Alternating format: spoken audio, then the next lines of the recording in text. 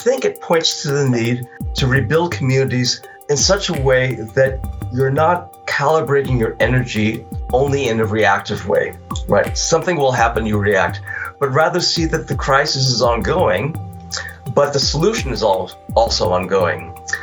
And that if you really, your stuff together, right, then you'll see connections. You will see ways out of the disappointment of the deacceleration of progress.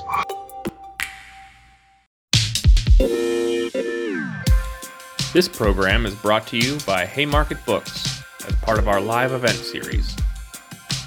Haymarket Books is a radical, independent publisher dedicated to connecting social movements with the ideas they need in the struggle for a better world.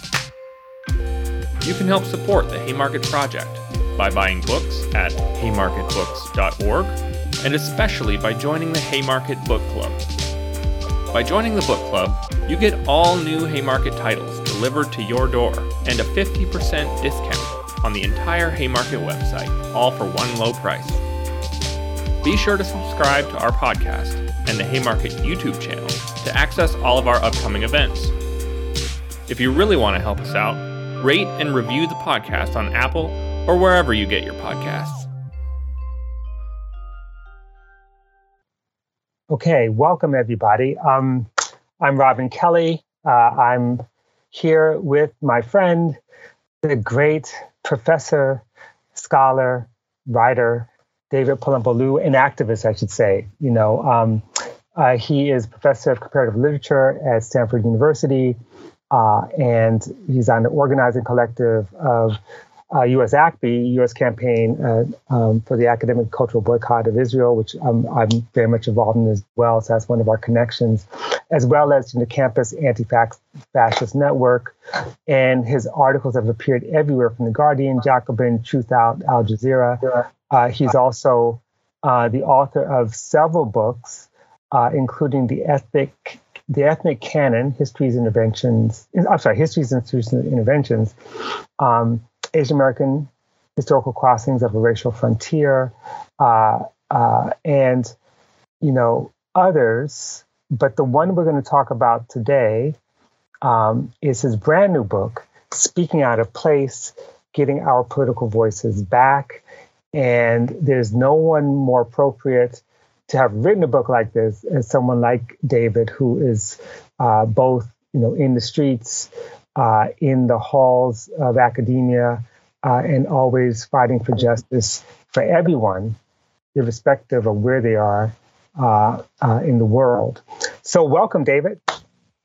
Well, thank you so much, Robin. It's a pleasure to spend time with you always. I always think about how long we've known each other, and I measure our relationship by the ages of our children, because so we've known each other for a long time, and it's always been wonderful interacting with you.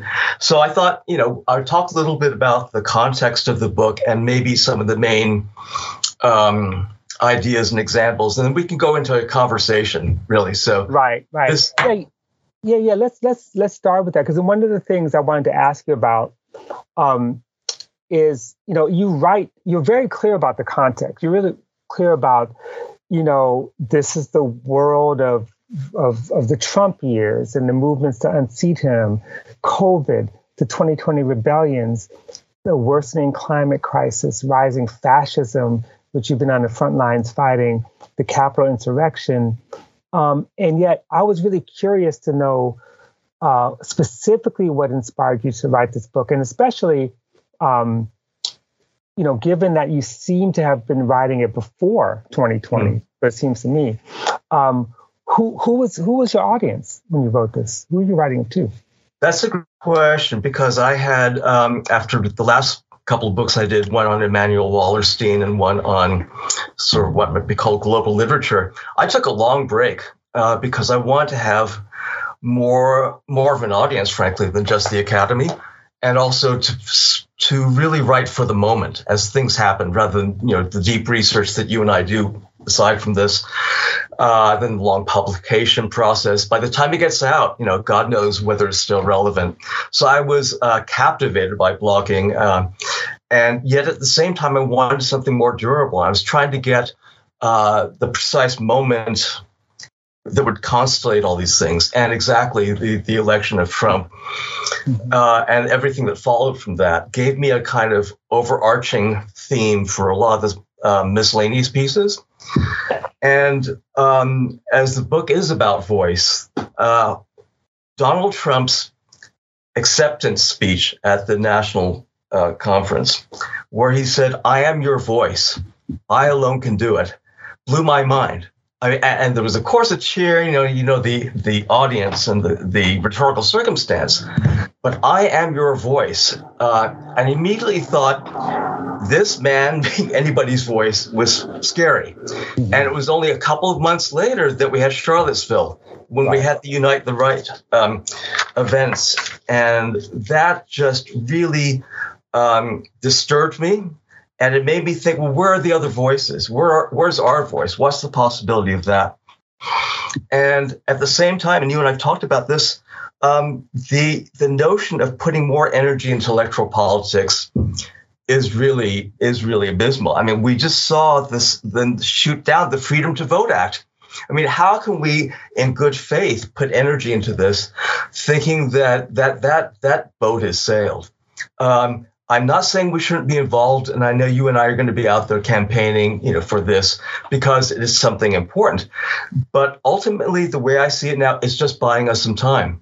If we prevail, which I'm not sure we will, it just buys us time because Biden's not going to do anything. I mean, it's very clear.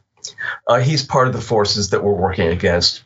So what are we going to do with this time? And I was thinking of, and I begin the book with the great line from James and Grace Lee Boggs when they write, "One of the first steps to creating an enlarged concept of our humanity is to develop an enlarged concept of our relation as human beings to politics." So this book really spurred me to think, how we need to change our fundamental understanding of what politics is. And being a participant in politics rather than every 4 years you pull a lever or do something like that. And as you know, the word politics comes from the Greek politikos, of citizens pertaining to the state and its administration, but it also means things pertaining to public life. So this raises all these questions about what public life is anymore and how we can transform our notion of who is the proper occupant of public life, because we've been forced out of the public space, either by brutal means, by violent means, or by material means. And this raises the question of who is entitled to occupy that space. And I do a lot of work with human rights, and I use that famous event about the demise of the nation state. And one of the things that people don't pay a lot of attention to is, she says, even beyond human rights, which she's very deeply skeptical of, she says, the most fundamental right is to belong to a community where your opinion matters, right? And we've lost all sense that we're part of any community where our opinions matter, right? Or that we are presented with a menu of opinions to select from, which is not really doing us any good. So our sense of place has been lost. And I was really taken by this historical event that a friend of mine, Oded Zippery, who I owe a lot to, told me about in 6th century BC, Rome. And to me, it symbolizes so much of what's been lost in our spirit and what we could do. So the Aventine Hill is the southernmost hill in Rome. And by that time in history, it had become the site of what we might call the lumpen proletariat. It was foreigners, it was refugees, it was laborers, it was slaves, it was outcasts. It was the most subaltern space you can imagine. And they decided to have a revolt. But instead of taking up arms, they did something uncanny. They set up an encampment and they created a form of their own. They basically took their own imagination, their own voice, their intelligence, and they governed themselves. And they showed that, from an example, that they were not worthy of being discarded, but they were as capable as citizens. And so I'm just going to go through a few examples because I want to give us some hope a lot of what we're confronting now is a sense of disempowerment, futility. We can't do this, we can't do that. But so much of my book is about taking the opportunity when it comes to do something that's not supposed to happen. And so in the middle of the Cold War, Jackie Robinson has established himself in the American imaginary, is called before the House Un-American Activities Committee, precisely to denounce Paul Robeson. Right, Paul Robeson had been, the bad Negro, and we need the good Negro to come up and redeem America. So he's put in a position that is very difficult for him. I mean, he's still in he's in a precarious position because at any time, Branford could decide he had violated his terms because he signed that contract on the promise he would not make trouble.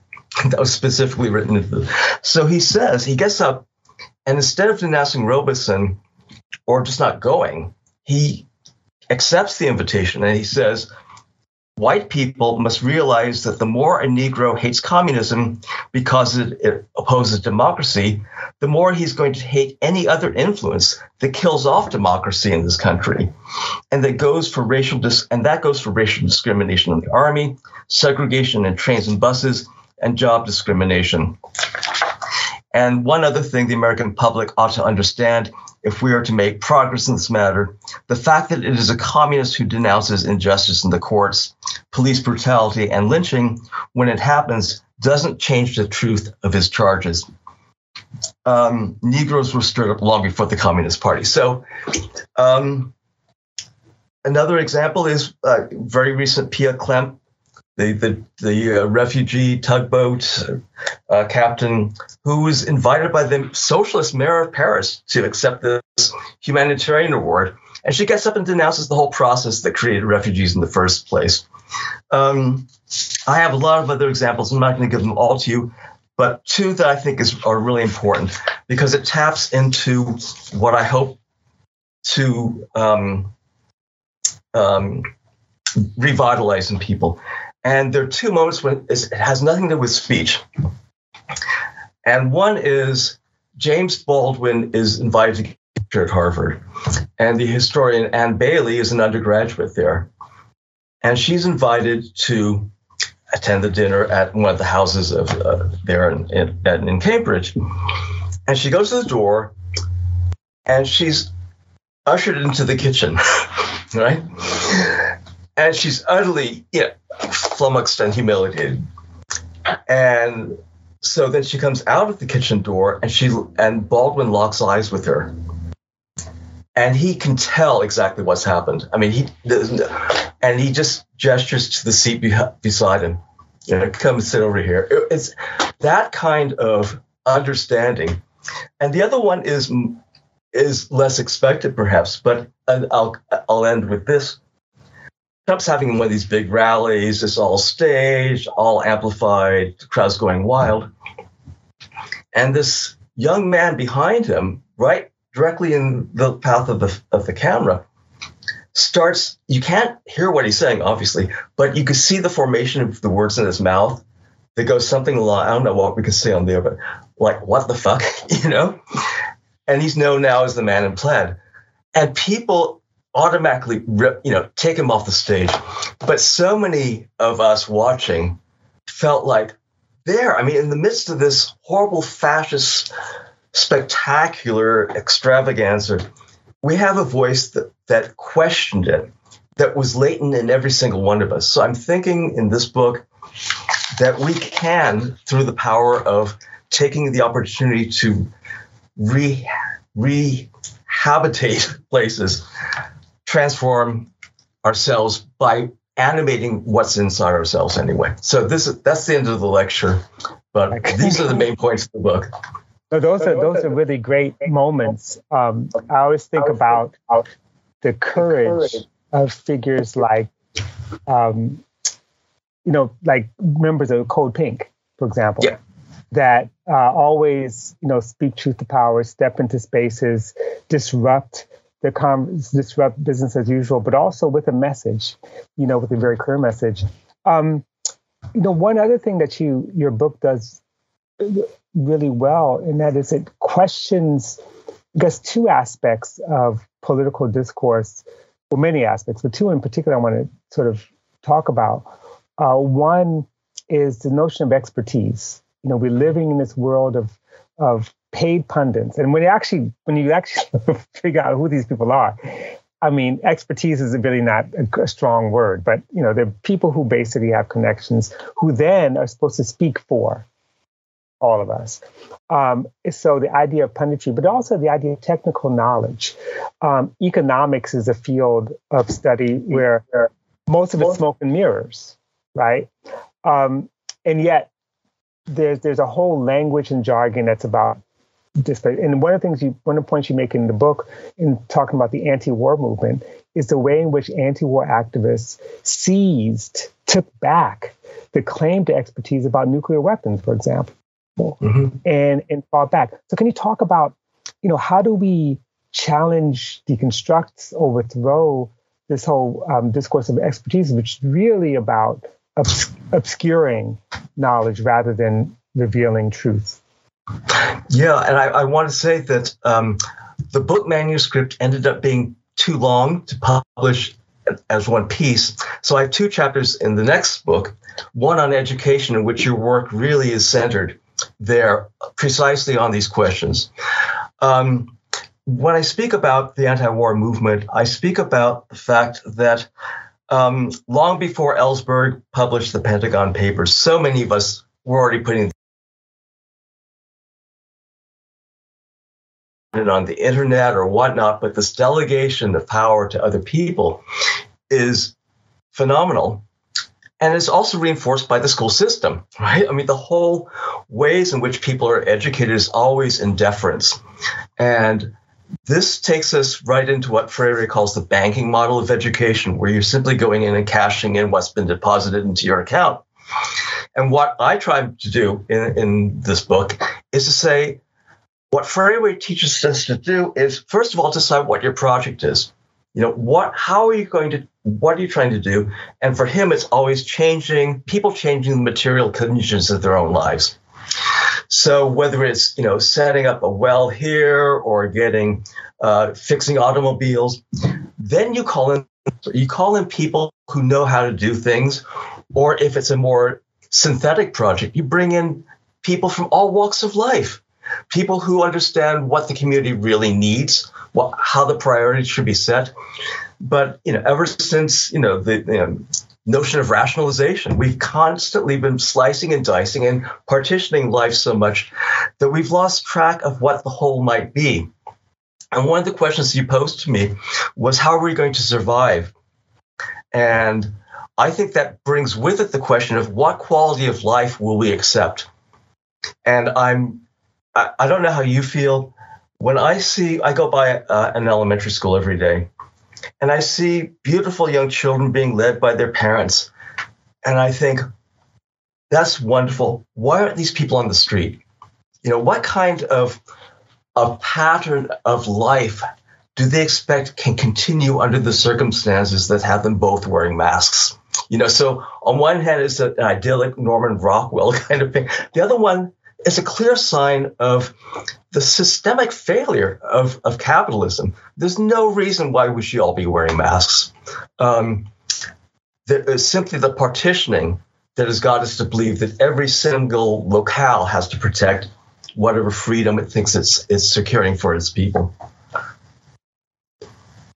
And exactly, and some locales are more vulnerable than others, deeply. And in fact, one thing I wanted to ask, I actually had a passage I wanted to read from your book, but before you get to that, because this is actually really relevant right now, I was thinking a lot about COVID and the imprisoned, your book really does an excellent job of finding ways that people could kind of articulate voice, but also claim space, space that may be either in the pathway of the state or outside of its bounds, in some, or at least not the bounds of the state, but at least outside the surveillance. right?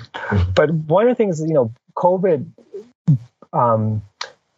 is just one of many crises that really, again, reveals the necessity of abolition and the way in which the state has silenced imprisoned, incarcerated people.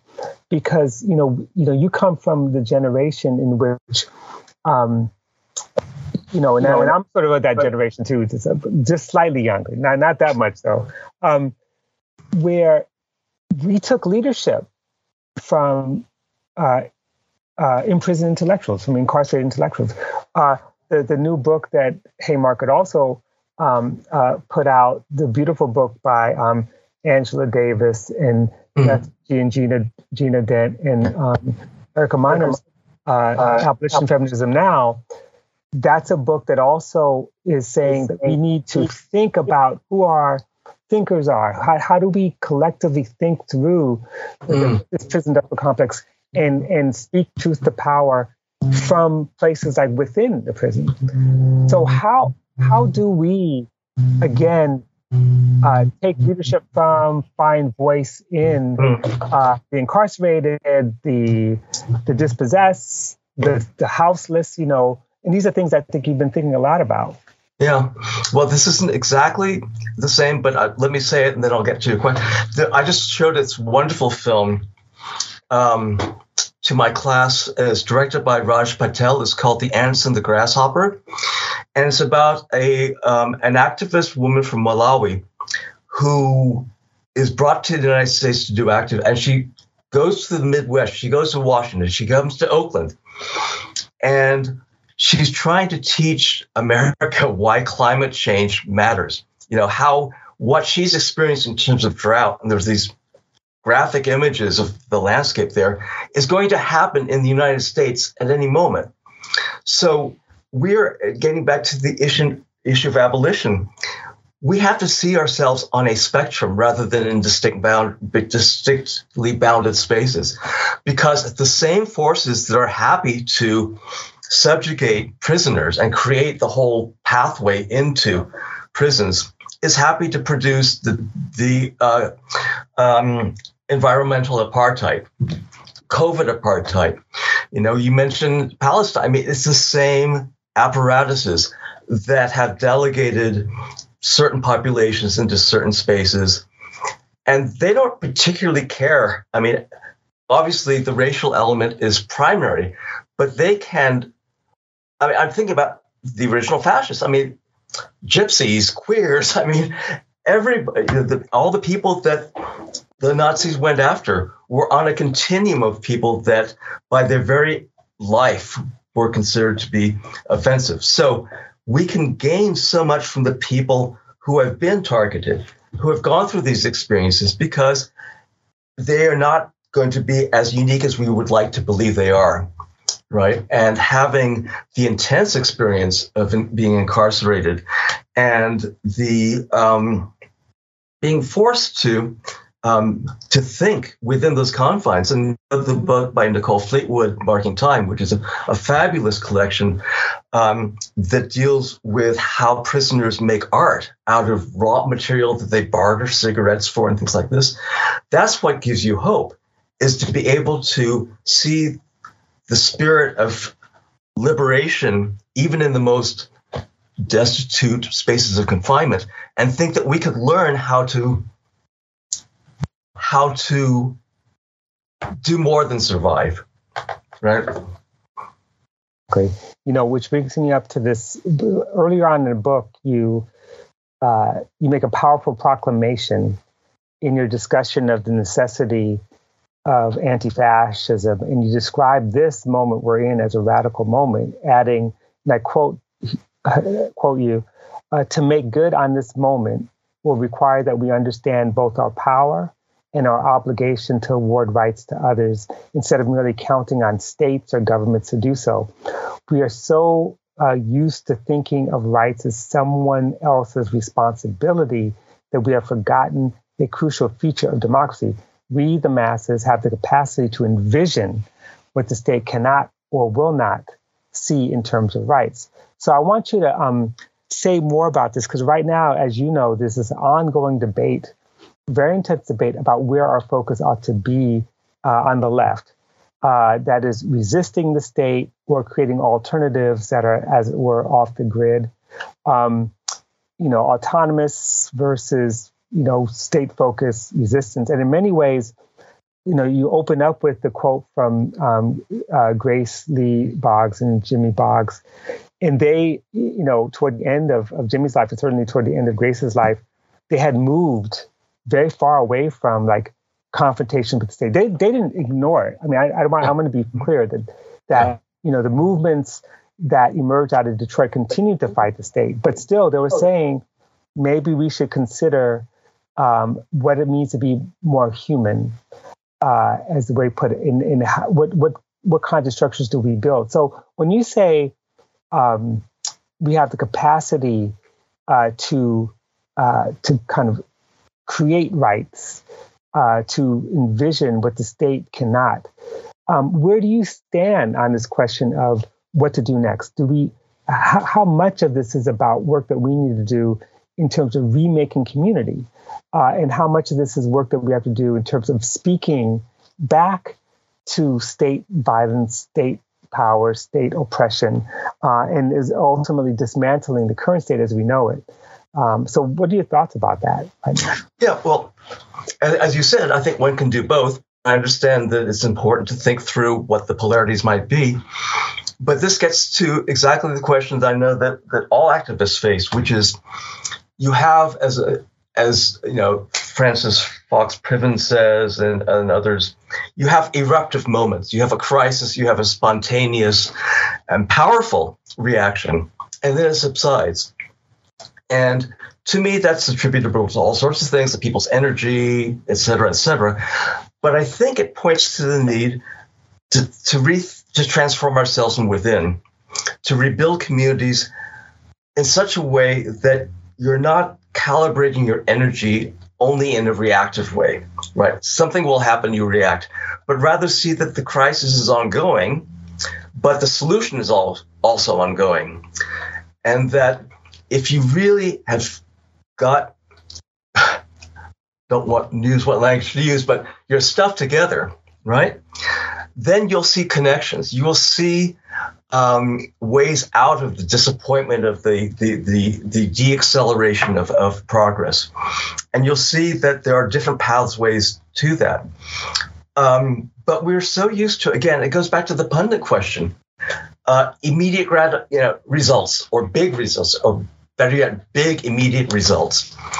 And that's not going to happen. Nothing sustainable happens that way.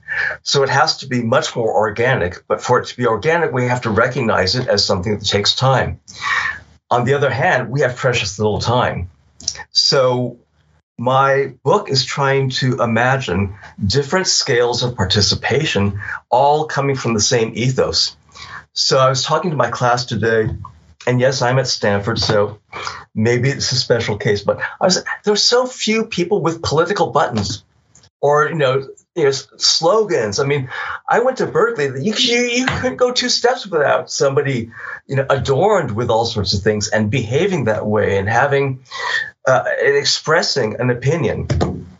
So what if we change the landscape of even our neighborhoods with people declaring their political affiliations, not just in, those silly campaign buttons or Black Lives Matter, but in real embodied ways and carrying that into their conversations with other people. That's still not terribly satisfying because we want some more momentum. But I think that has to be tried energetically and imaginatively. And that's what a lot of my examples in the books are, of people taking something that's supposed to be in an unpolitical space and reanimating it and showing the possibilities, not for an end to itself, but as a way to spark a kind of curiosity and capacity. If you're enjoying the Haymarket Live series, you'll also be interested in a new book from Haymarket, Angela Davis, an autobiography. Featuring a substantial new introduction by the author, Angela Davis, an autobiography, is a classic account of a life in struggle. Angela Davis has been a political activist at the cutting edge of the Black liberation, feminist, queer, and prison abolitionist movements for more than 50 years. First published and edited by Toni Morrison in 1974, Angela Davis, An Autobiography, is a powerful and commanding account of her early years of political activity. With warmth, brilliance, humor, and conviction, Davis describes her journey from a childhood on Dynamite Hill in Birmingham, Alabama, to one of the most significant political trials of the century, from her political activity in a New York high school to her work with the U.S. Communist Party, the Black Panther Party, and the Soledad Brothers, and from the faculty of the philosophy department at UCLA to the FBI's list of the 10 most wanted fugitives. Find Angela Davis, An Autobiography at haymarketbooks.org. Yeah, and to doing so in a way that resists border imperialism.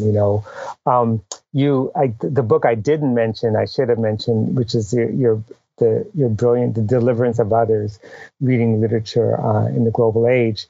And I think about the last two chapters of this book, and I don't have it in front of me, but I think it's The Global Home, and let's see, it was Planetary Home. So here are two really important chapters. The final one, of course, dealing with the climate crisis. But can you talk a little bit about what it means to implement this, I don't want to call it, it's more than a strategy, but a way of life to figure out, how to live together, how to speak up, in other words, how to claim our place and claim our voice on a global scale. And I know the book addresses this, but what does that mean? Because one of the ironies we face is that, while the world is so much more connected, there's a certain kind of provincialism that sometimes pervades certain politics. So how do we do this and think about home in a global planetary way? And what do we do next? Yeah, I think this gets us to some of the discussion we were talking about before, about not here, but prior to our being on camera, consciousness. And you coming at from the angle of Black surrealists. I'm coming at from Zen Buddhism, and both really are anti-colonial, decolonial beliefs that try to make visible other possibilities, right? That, for example, it may not be the best example in the world, but I'm teaching a class on abolition and climate change. The first thing that we did in the course is, what's a system? What's a system? How does it work? How does it exist? And we had students come up with art projects. It was very cool. And I showed them a photograph of a sewer line. I live in a condominium complex, and there's a very clear demarcation between what part of the sewer line I'm responsible for and what the community is responsible for. And counterposed to that, I had pictures of how tree roots grow into the sewer lines. So I'm thinking, this is a good way to teach people, we don't think about sewage. That's part of it, just gets whisked away someplace. We don't think about the relationship between our waste and nutrients for trees. And we don't think about responsibility. So one way is to look at the world with new eyes, to imagine connections that we've been taught don't matter. That's so important, right? I tell my students, of course, we're bombarded with data. You all have more data than I could ever imagine. And so you trust the algorithm, you trust the pundit, blah, blah, blah, to sift all this for you. And when you do that, you're impoverishing yourself. It's not that you have to pay attention to everything, but you have to give it the option of being meaningful to you. And you have to take responsibility for what you consider to be meaningful, to get back to the beginning of our conversation, for a good life. What's your version of a good life? And if your version of a good life, and it gets back to provincialism, is I'm okay. My immediate family is okay. My block is okay. Then you're really relegating yourself to a very poor notion of life. And again, getting back to the notion of incarceration, what's happening in the third world or the second world, the South, is going to happen here. There's no way that we can avoid the devastation of climate change. So all we're doing in keeping up the barriers in our minds and in our imaginations is we're just buying time. And it's the most pernicious self-incapacitation I can imagine.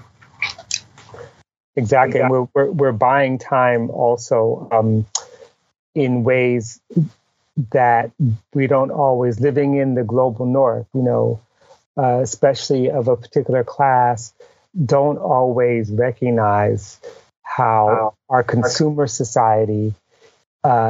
Which is like the ether. It's like, the water we have access to, other people don't have access to, right? Mm-hmm. Is there. And so one of the questions that came up in the chat was, what's the trade-off? And so is what quality of life or whose deaths will the global north's polarized consumer society accept? And that's to say the sort of white, liberal, bourgeois consumer society. How do you get past that? I have a million stories of just disconnect, of seeing things. But how do you get past the global north comforts that we take for granted in the fight, the fight even in the region that we're in, even the fight for water in Detroit, for example, which in some ways could be seen as a global South issue, but in some ways it still is a global North issue, given the conditions of the rest of the world. How do we get past that and find voice that could speak to that truth rather than just the truth that we know in front of us? Well, I mean, we are aided, unfortunately, with the empirical world. Capitalism has proven itself to be absolutely unsustainable. Right, and we talked about Biden and his reanimation of FDR. Well, the common sense notion of the New Deal was that it saved capitalism from itself. It was just patching things together, and we're seeing before our eyes the slow but steady extraction of everything. And when the CEO of Nestle says water is not a human right, and that corporations are better suited to preserve water for everybody because they have the profit motive. People are refusing to buy that anymore. And I'm reminded of what happened when Trump attacked the Postal Service. There are certain things in life that just seem right and we count on as part of our normal life. And having water at your disposal. And there was one, I know some folks that work in Detroit, and there was a city council meeting, and a city council member actually said, well, water is free. All you have to do is take a bucket and go down to the river. And, that's not buying more. We're stretched to the limits. I cannot imagine things being more stretched, that we are now in a completely different climate, weather cycles. And everybody's buying air conditioning. It's become so clear that we're just putting Band-Aids on things. So I think that the key to this is to make ourselves humble, that we are not exceptional. We are not any better than anybody else. We're just luckier. And our luck is running out. The odds are against us. If you're a gambling person, the odds are tremendously against us, and we better recognize that. Right, and I would add to that, which is what you do, that is connect ourselves to movements and struggles in other parts of the world in a real direct and dedicated way.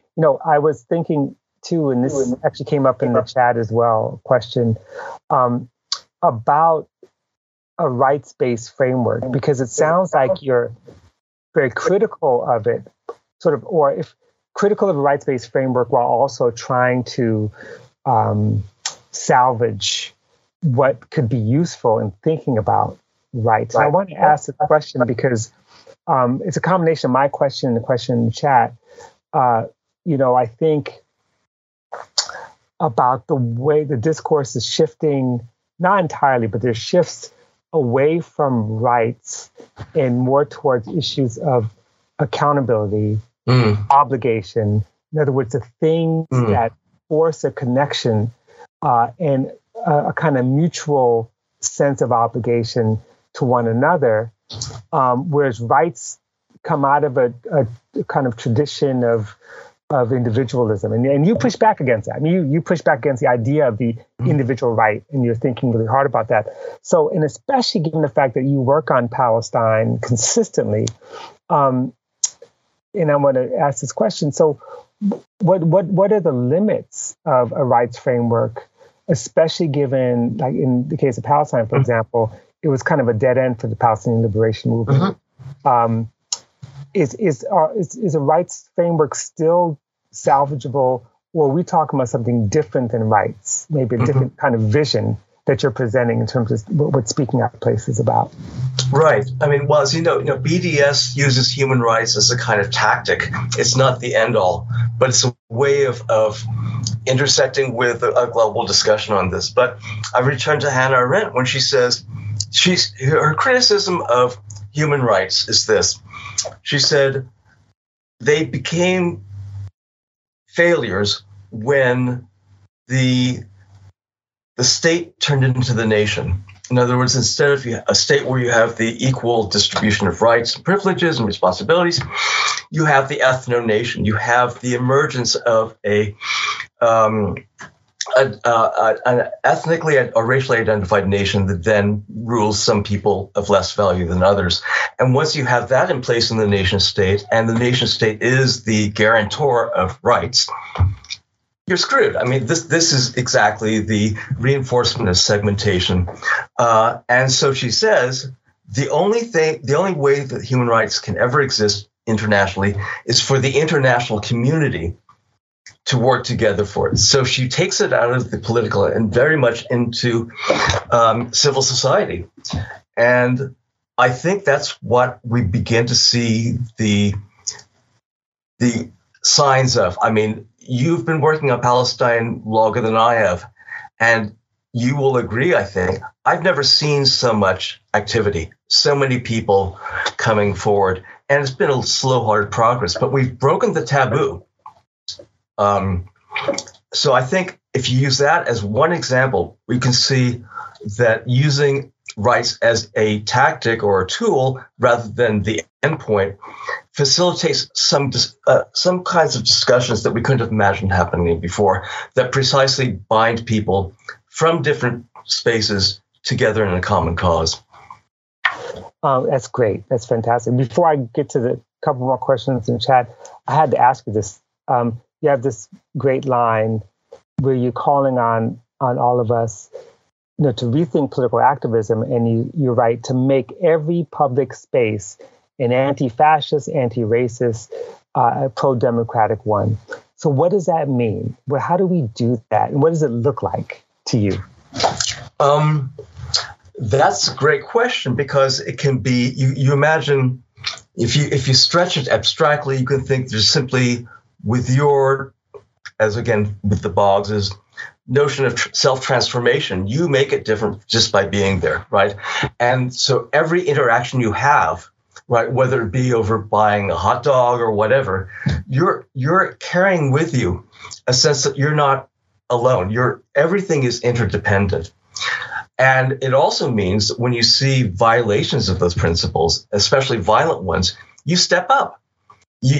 Whether it's physically or you point out what's going on. I think that's so much that takes, it's not just the classroom is everywhere, but maybe it is, right? We have an obligation to share knowledge. We don't have to have people agree with us, but we have to be able to trust ourselves to engage in with others in ways they're not used to. So everything from the scale of the individual to small groups to large formal organizations. But so much of it has to do with symbolically taking that space too, to declaring it different and see how long you can sustain that. Well, you said it when you talked about small groups and organizations, because it's a lot easier with a crew. Always, you roll with your crew, which brings me to one of the questions in the chat. Someone asked if you could talk about how we can develop the confidence to speak in places where we feel and are made to feel out of place. And that's a really wide question because it includes, the bodies we occupy, the space, the class positions we hold, our relationship to institutions of power. So what is your suggestion on that? Well, I'm going to lean on Adrienne Marie Brown, when she says start small and start having the conversations that only people present at that small space can have, and develop that trust. So it's not like I'm imagining people could just go out to wherever and be perfectly comfortable and confident. You develop confidence by knowing that you're not alone. That's the most important thing. It exactly follows up on what you just said, right? If you have a crew, if you're with a small group of people, and then it grows that way. And it's a process. And you develop a kind of fluency and confidence through that. So, that would be my response to that question. Yeah, I'm so old school. I think about sometimes I get a little bit romantic about the days of the party where, we were in parties. That's not the case. Nowadays, they're bloggers. But there are parties still. But parties also have a certain kind of cost. So I'm not going to get into that. So let me go to some more questions in the chat. So before we run out of time. So this is a really great question. What guidance do you have for your young students who are facing a world that's collapsing? What do you learn from your students? Well, what I learned from my students is resilience. And the fact that they show up. I mean, that to me is just showing up. And what I learned too is that it's important to calibrate what I try to do in the classroom to what's available in life. And it really, actually, in a weird way, it helps me distill down what's the main point of this course. And if we can all sort of focus on that, then even with depleted energy, we'll be okay.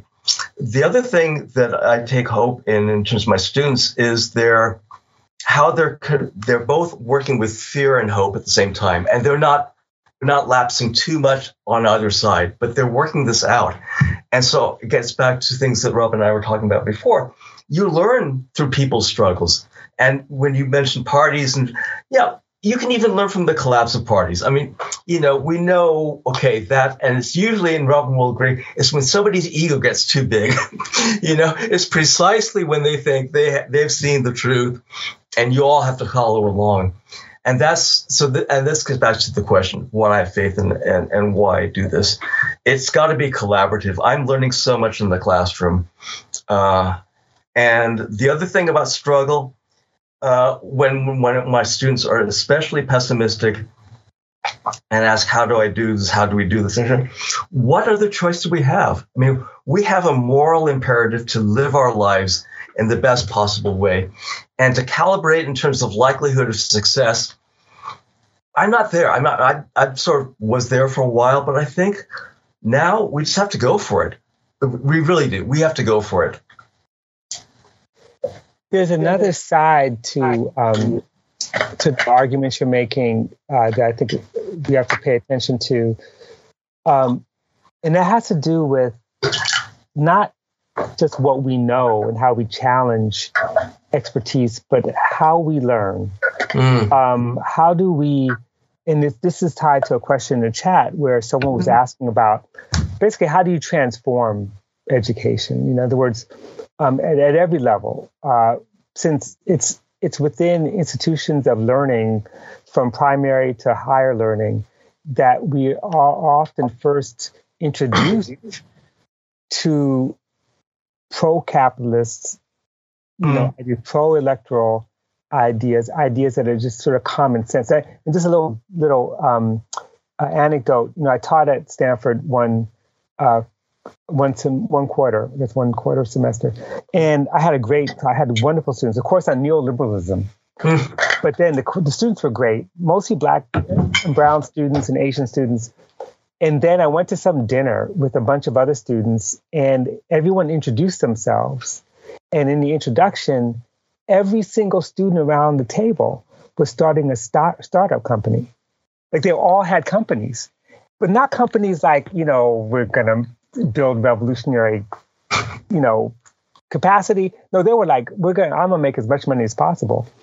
So I'm wondering how, and it's not about Stanford, just about generally, how do we roll that back? What does it require for us to think about the next world, which hopefully the next world won't be the world that we're in, but radically different? How do you do that in terms of transforming education, if it's possible? Well, again, we have to think about learning capaciously. And I don't want to sound flippant, but when I see people like that, the first question that comes to my mind is, who raised these folks? In other words, it starts so early when you have to have things and when you have to have this thing because the other person has that. But ultimately, it's an act of persuasion that I think, again, we have a lot of empirical proof to back us up. In this case, it's not fun to live that way. So speaking of which, I ran into, I think we have time. I was in the drugstore getting a prescription. This is many years ago. And this woman came up and she said, "Oh, I know you." And I didn't know her, but she said, "I know you because I know your son. He's such a nice kid." I said, "Yeah, he is. But what did he do this time?" He said, "I found going through my son's pocket this little note that your son wrote him. And it said, 'Dear something, I hope your stomach feels better.'" And I said, "Oh, that's really cool." And she said, "Yeah, because this kid grew up to be one of the first billionaires under 30, and he has perennial ulcers, and he started getting ulcers as a kid. He was playing the stock market so that cannot be fun, But I think it goes exactly back to the idea of being parochial and protected. You think that if you have all these things, you're immune. And no, you're not. And the cost of your supposed immunity is your soul, to my mind. And I think the same way when I think about things like sexual violence. Campuses, especially the first year, this is pre-COVID when people actually came, this idea of being a man, you have to adapt this mantle of brutality and callousness. And I said, that can't be fun, keeping up that facade, just sort of, embracing brutality. So I think we have so much going for us if we can just decolonize our minds and see that all these things are not frivolous, ancillary luxuries. They're the stuff of life. And all this other stuff is what's killing us, in my opinion. So this is going to be sort of the final big question, which is tied to what you just said about what it means to decolonize our life. Well, I love the fact that in the final chapter, and I'm just going by memory here, you quote Nick Estes and the Red Nation as a kind of alternative to the Green New Deal, the Red Deal, and really think hard about alternative ways of critiquing capitalism that's not necessarily the same old Marxism that we've inherited, but indigenous thought, for example. Mm-hmm. So now the final question really is about your new project, which grows out of this one. And that is, I guess you're doing a book dealing with kind of engaged Buddhism. And, again, goes way beyond political education. It's like, how do we really think about how to live together and remake our values, remake our relationship to each other, to mistakes, to catastrophe? How do we actually understand it so that we can move in ways that are really, truly emancipatory? So talk about your new project and what are the lessons that we can learn for the next world? Mm-hmm. That's what I want. What's the next world we're building? Yeah, and part of the next world is here, right?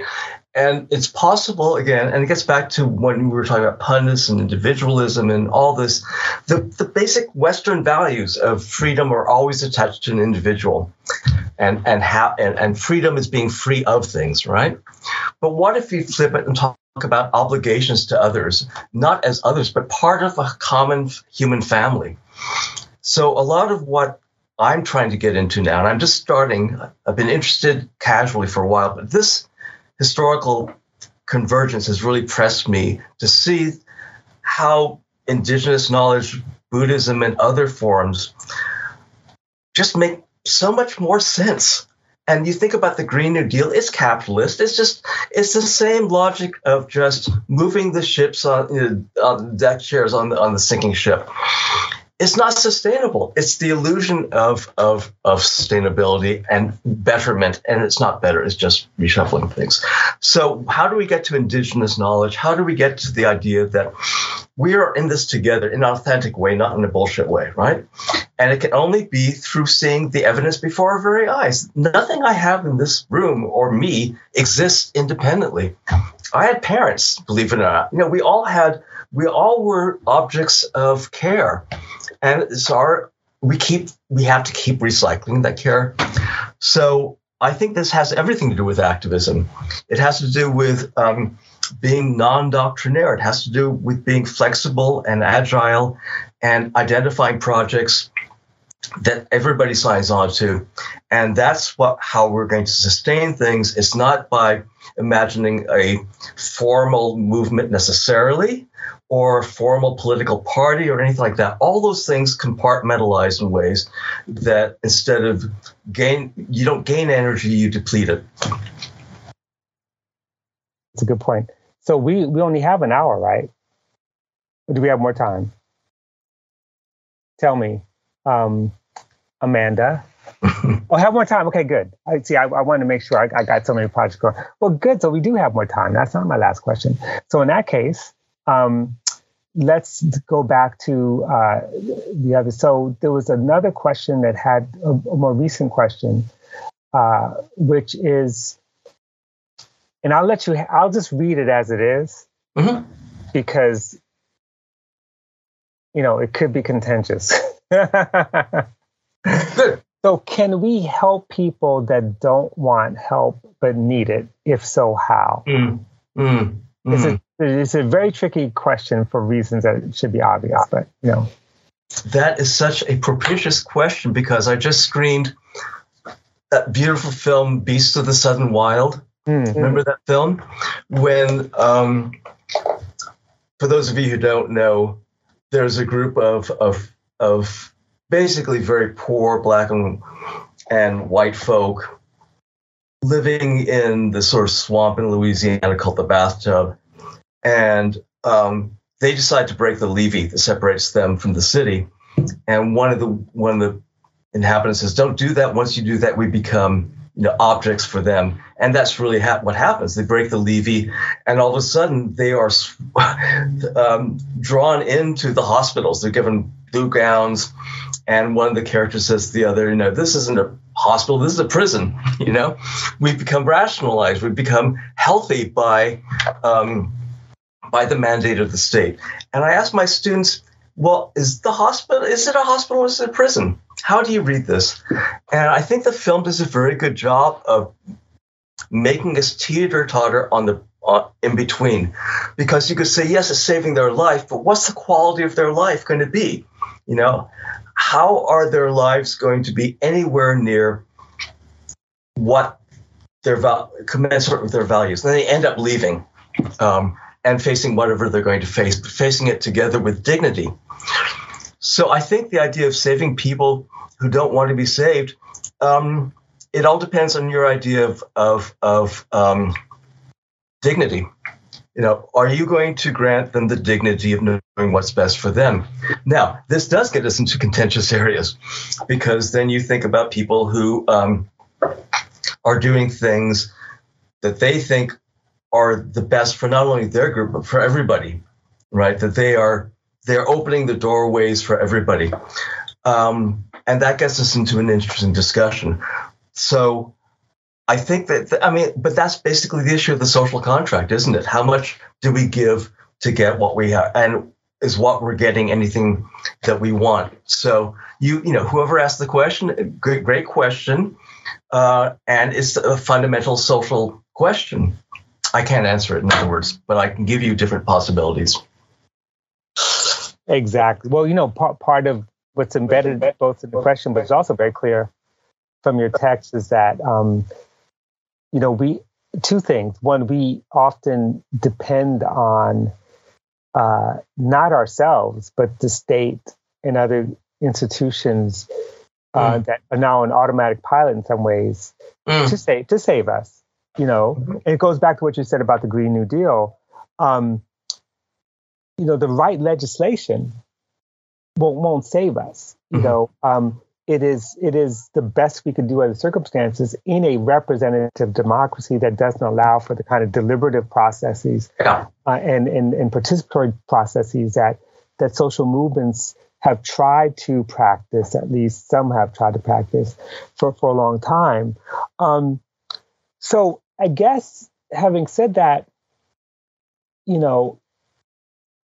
clearly, everyone needs some help. There's got to be a rescue plan for the planet and for all kinds of people, especially those who are affected more directly in the line of fire. So if we can't, if it's not about helping, what could be our role as anti-imperialists to stop the structures that make it difficult here in the global north, fight those forces to make possible autonomy, self-determination, capacity for others in the world without being saviors? Yeah. I mean, a couple of terms that have been, circulating a lot in our conversation is self-transformation and modesty, humility. And you have to think of what works for people, the people you're trying to help. And I immediately flashed on what the colonizers did to Hawaii. Hawaii had a very vibrant ecology, human community, etc. And when United Fruit and its predecessors came in, they mapped it, they cut it, they segmented it into Western-style maps. And instead of having an interdependent set of topoi places, it became gridded to a production for the West. And it destroyed the ecology, obviously. It imposed an artificial and unsustainable map on top of it. And the human correlate is that they insisted that all their natives wear clothes. And this created so much disease you wouldn't imagine, because those of you who know Hawaii knows that it rains all the time. It rains for an hour every day, and then it dries up.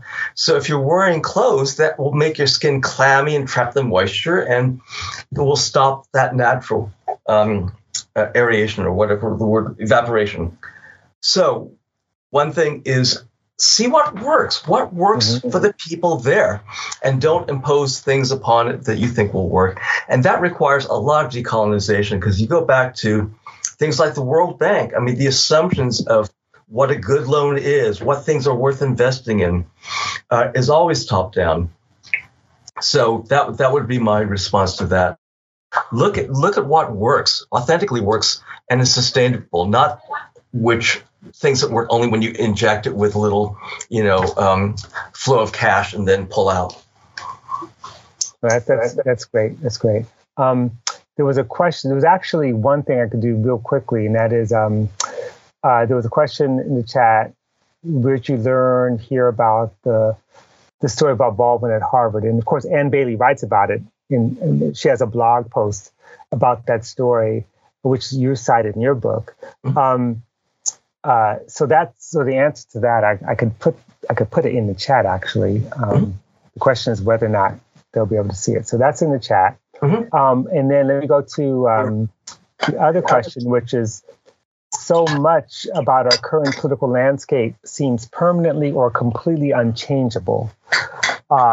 Where have you seen the seeds of transformation or any kind of way out? And of course, your whole argument is that it's not completely unchangeable. So what are the seeds, or where have you seen the seeds of transformation or any kind of way out? I know that's in the book, but I'll let you riff on that. Yeah, I mean, so much of it depends, one, on duration, right? What are your requirements for things how long does that victory have to last? And then how receptive are you to think that even as things stop working or stop being a victory, so to speak, that they don't sort of like rhizomes go elsewhere and inspire something else? But one thing, I mean, it goes back to Palestine, really. To me, it's been amazing. And so much of it has to do with young Jewish people. Not turning against their elders, but questioning the worldview that could allow Palestine to be what it is now, right? And to see the contradictions between being, as we all should, horrified by the Holocaust, and yet supporting a state that's perpetrating something that's quite similar in all sorts of ways.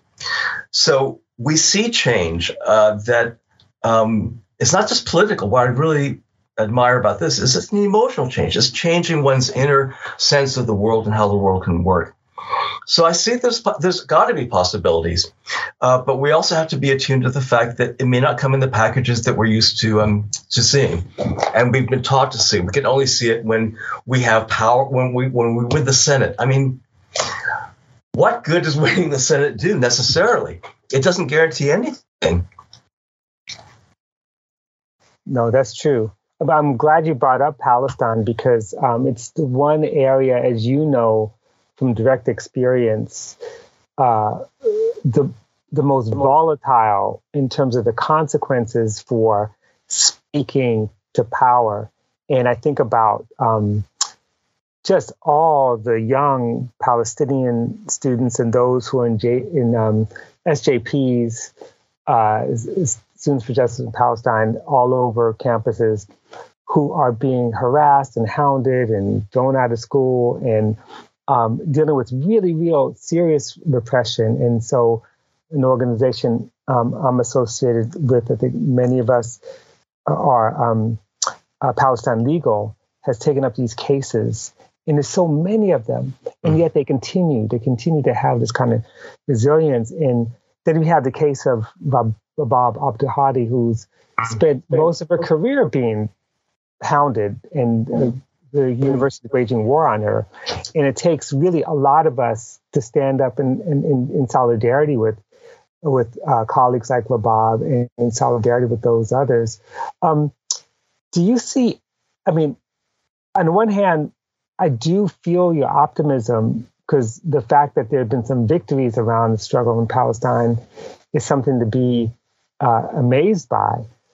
But at the same time, you know, it's amazing how it's the one so-called free speech issue that's never treated as a free speech issue. You know, it's the issue where it's so hard to speak that people to this day in 2022 are still hesitant. How do you sustain the work you're doing? How do we build solidarity and capacity so that that Palestine can be free, you know? Yeah, no, it's, I'm so glad you mentioned Palestine Legal. They are amazing. You're right. They just take on enormous numbers of cases, and they're, 99.9% of them are frivolous lawsuits. I had the privilege of being at Rabab's last hearing, and the judge, when he threw out the case, said he was contemptuous of the people going after her. It was clearly, there was no basis in any law for that. Well, you know what's happening in Sydney with all these artists opting out. And as a matter of fact, USAC, we're trying to do, with John King, something the equivalent of Don't Play Sun City. And it's really hard. For those who don't know, this was a boycott of playing South Africa. And it's so much more difficult, as Robin said, when it comes to Palestine, because so much of one's professional existence can be threatened. But I think having people, I know, I'm skeptical about celebrity activists as well, but there's something to it in the fact that it gives people protection, a certain amount of protection. So I do feel that change is slow, but it's happening. And it's also by the work of time that my generation inherited Paul Newman playing in that film Exodus, right? This huge pro-Zionist. I think Salminia was playing an Arab, right? He gets soft pretty quickly. But in any case, and we grew up with this. The theme song to Exodus, Ferrani and Teicher, was on the radio constantly, and there was no alternative. And Edward Said often said, when people say, "Are you telling me that the Jewish narrative is no good?" And he said, "No, I'm saying that there's not one narrative. There's not just one narrative." And so I am buoyed by the fact that people are seeing more and seeing different ways of putting images together that show and indict the Israeli state for what it's doing, which is, to my mind, one of, if not the most violent acts of settler colonialism we can imagine. Yeah, no, definitely. I'm wondering, to turn back to North America, a theme that runs throughout, especially the first part, actually throughout the book, is you use the F word. You talk about fascism as something that we need to be concerned about, that we need to fight all the time. What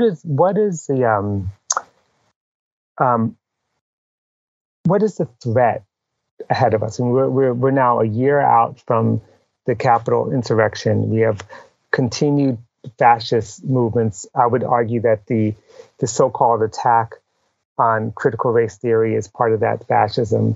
Some say call it microfascism, macro, whatever it is fascism. Yeah. How do you assess the threat of fascism, and what specific things can you think we can do or must do to basically resist fascism? Or is it just here as a political tendency that we just have to resist constantly? Or is there any way to crush it? Well, that's what was so, among other things, shocking and depressing about Trump's election, which was, for a lot of Americans, things were getting better all the time. We had our first black president, et cetera. So all the struggles and all the lessons of the 60s and 70s seemed to have taken root. There was that bump in the 1980s, but then we'll forget that. But no, that bump in the 80s is where we are now. The neoliberal consensus and the immense racism. I don't want to be reductive, but to me, it all comes down to race. It really does. The immense threat of people that look different than us, that have been demonized and dehumanized. This is coming back to haunt America. And that's what disturbs me the most. It's not a political tendency. It's an emotive, affective resistance to embracing humanity. And it gets back to the Boggses, our enlarged sense of humanity. This is a huge stumbling block because people think they're going to lose so much when we're trying, on the other side of things, you've already lost so much. You can only gain. And this is why it's so indicative that so much of what's driving this political turn is from, the ex-Confederate states. It's basically people in areas that don't have much exposure to people that look or act different than they do, right? So they are the majority continually, and they impose that minority viewpoint on the rest of us. We all know the figures of the number of senators who represent X number of people, and the Republicans represent a fraction of what Democrats do, and that's the way that it worked out with the Electoral College and the bargain over racism that was part of that. So I think racism is something that is obviously stoked by Republicans. That is their main theme, whether it's direct or indirect. How do we get away from it, or how do we get past it? A is not to quibble about whether it's fascism or not. Robin is exactly right. In the academy we have all sorts of, it's not classical fascism. Who really cares? You trace the effects, trace what it enables, and then protect each other. I think so much has to do with not being segmented off, but it frightens me. I mean, this is why we started the Campus Anti-Fascist Network, was because we saw we were already sort of in formation before Charlottesville, but the attack on not just the academy but on facts. I mean, this is what's really surreal in a way. Right? The fact that facts don't matter, that you can produce an alternate reality, and you can produce it because people see that it's to their interest to believe in the lie. But yeah, this is the nexus that frightens and puzzles me, and I think it comes down to just we all have to do the best that we can do with our best selves. And we should not feel ashamed by doing that, right? That's no small accomplishment, to discover your best self and support others. Yeah, no, I definitely agree with that. I would just add a couple of things that actually, in thinking about the geography of racism and just thoughts I had about this, I just want to get your reaction. One has to do with because you mentioned the ex-Confederate states, and I don't disagree, but then the sort of epicenter of a lot of anti-Asian violence is New York City. Mm-hmm. I mean, in other words, it's everywhere. And then at the same time, one of the things that makes the ex-Confederate states so reactionary, to me at least, has less to do with the population and more to do with the state. In other words, that the suppression of the vote. This is what gets us back to what do we lose when we lose democracy? Whatever little representative democracy we have left. But you think about places like Georgia and Mississippi and Alabama, where union movements and other social justice movements are really robust and struggling and resisting, but they're right to vote states. And why are they right to vote states? Through legal means. Legal means meaning that they disenfranchise large segments of the voters. The state legislature rams through legislation like this other southern state called Michigan. Oh, I'm sorry, Michigan's not southern. But Michigan's like one of the worst. The state that brought us the most vibrant labor struggles in the 30s and 40s also produced this kind of right-wing fascist practice at the level of the legislature. And they're all there. And so this brings us back to, again, your fundamental argument about the importance of kind of voice, of being able to speak truth to power, and of basically developing democratic praxis so that we can recognize that even something as important as a referendum or law, that this is contested ground. And when the states that are able to deny the populace the right to have any voice at all are the ones that run ramshot over working people, over people of color, over women, over gender nonconforming people. Those are the places. And they're dangerous because of the power that the state has through the denial of voice, through the denial of vote, through the denial of political participation. So that's my, I know it's a question, but it's not really a question. It's really a comment I want you to kind of respond to. So.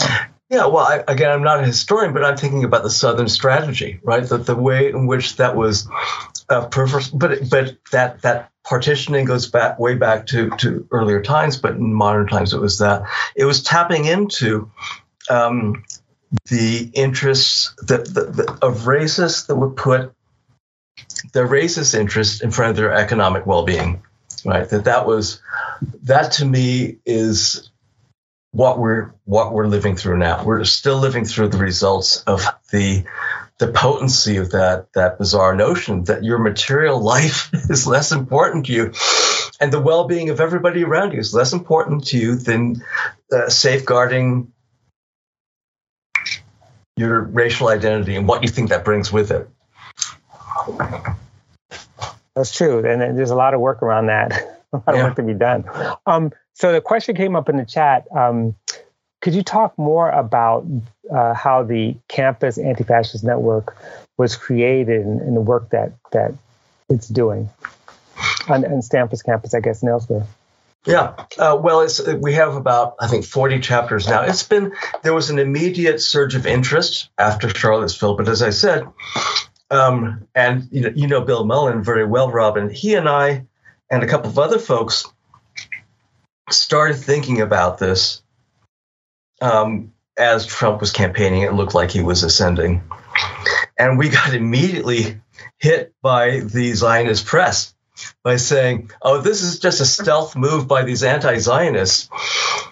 And we wrote an article that said, you can be anti-Zionist and anti-fascist at the same time. It's easy, actually. So it was born of the same impetus of being anti-supremacist, but anti-ethno-supremacist. And of course, the problem with campuses is that we have this notion, I'm careful how I say it, but the right exploits academic freedom and freedom of speech on campuses to bring people like Milos into Berkeley, et cetera, et cetera. They prey on the notion of, the campuses should be a space for free dialogue and all this in order to bring in people who have no interest in it whatsoever.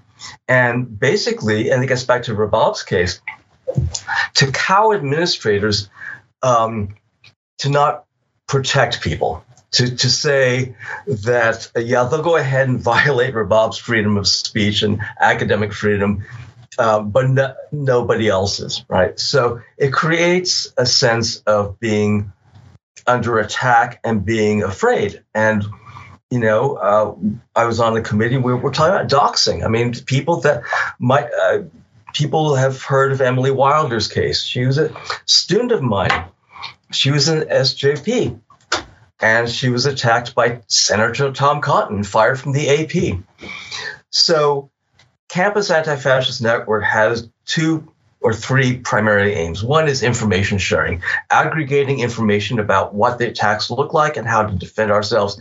2 is educating people about fascism in general.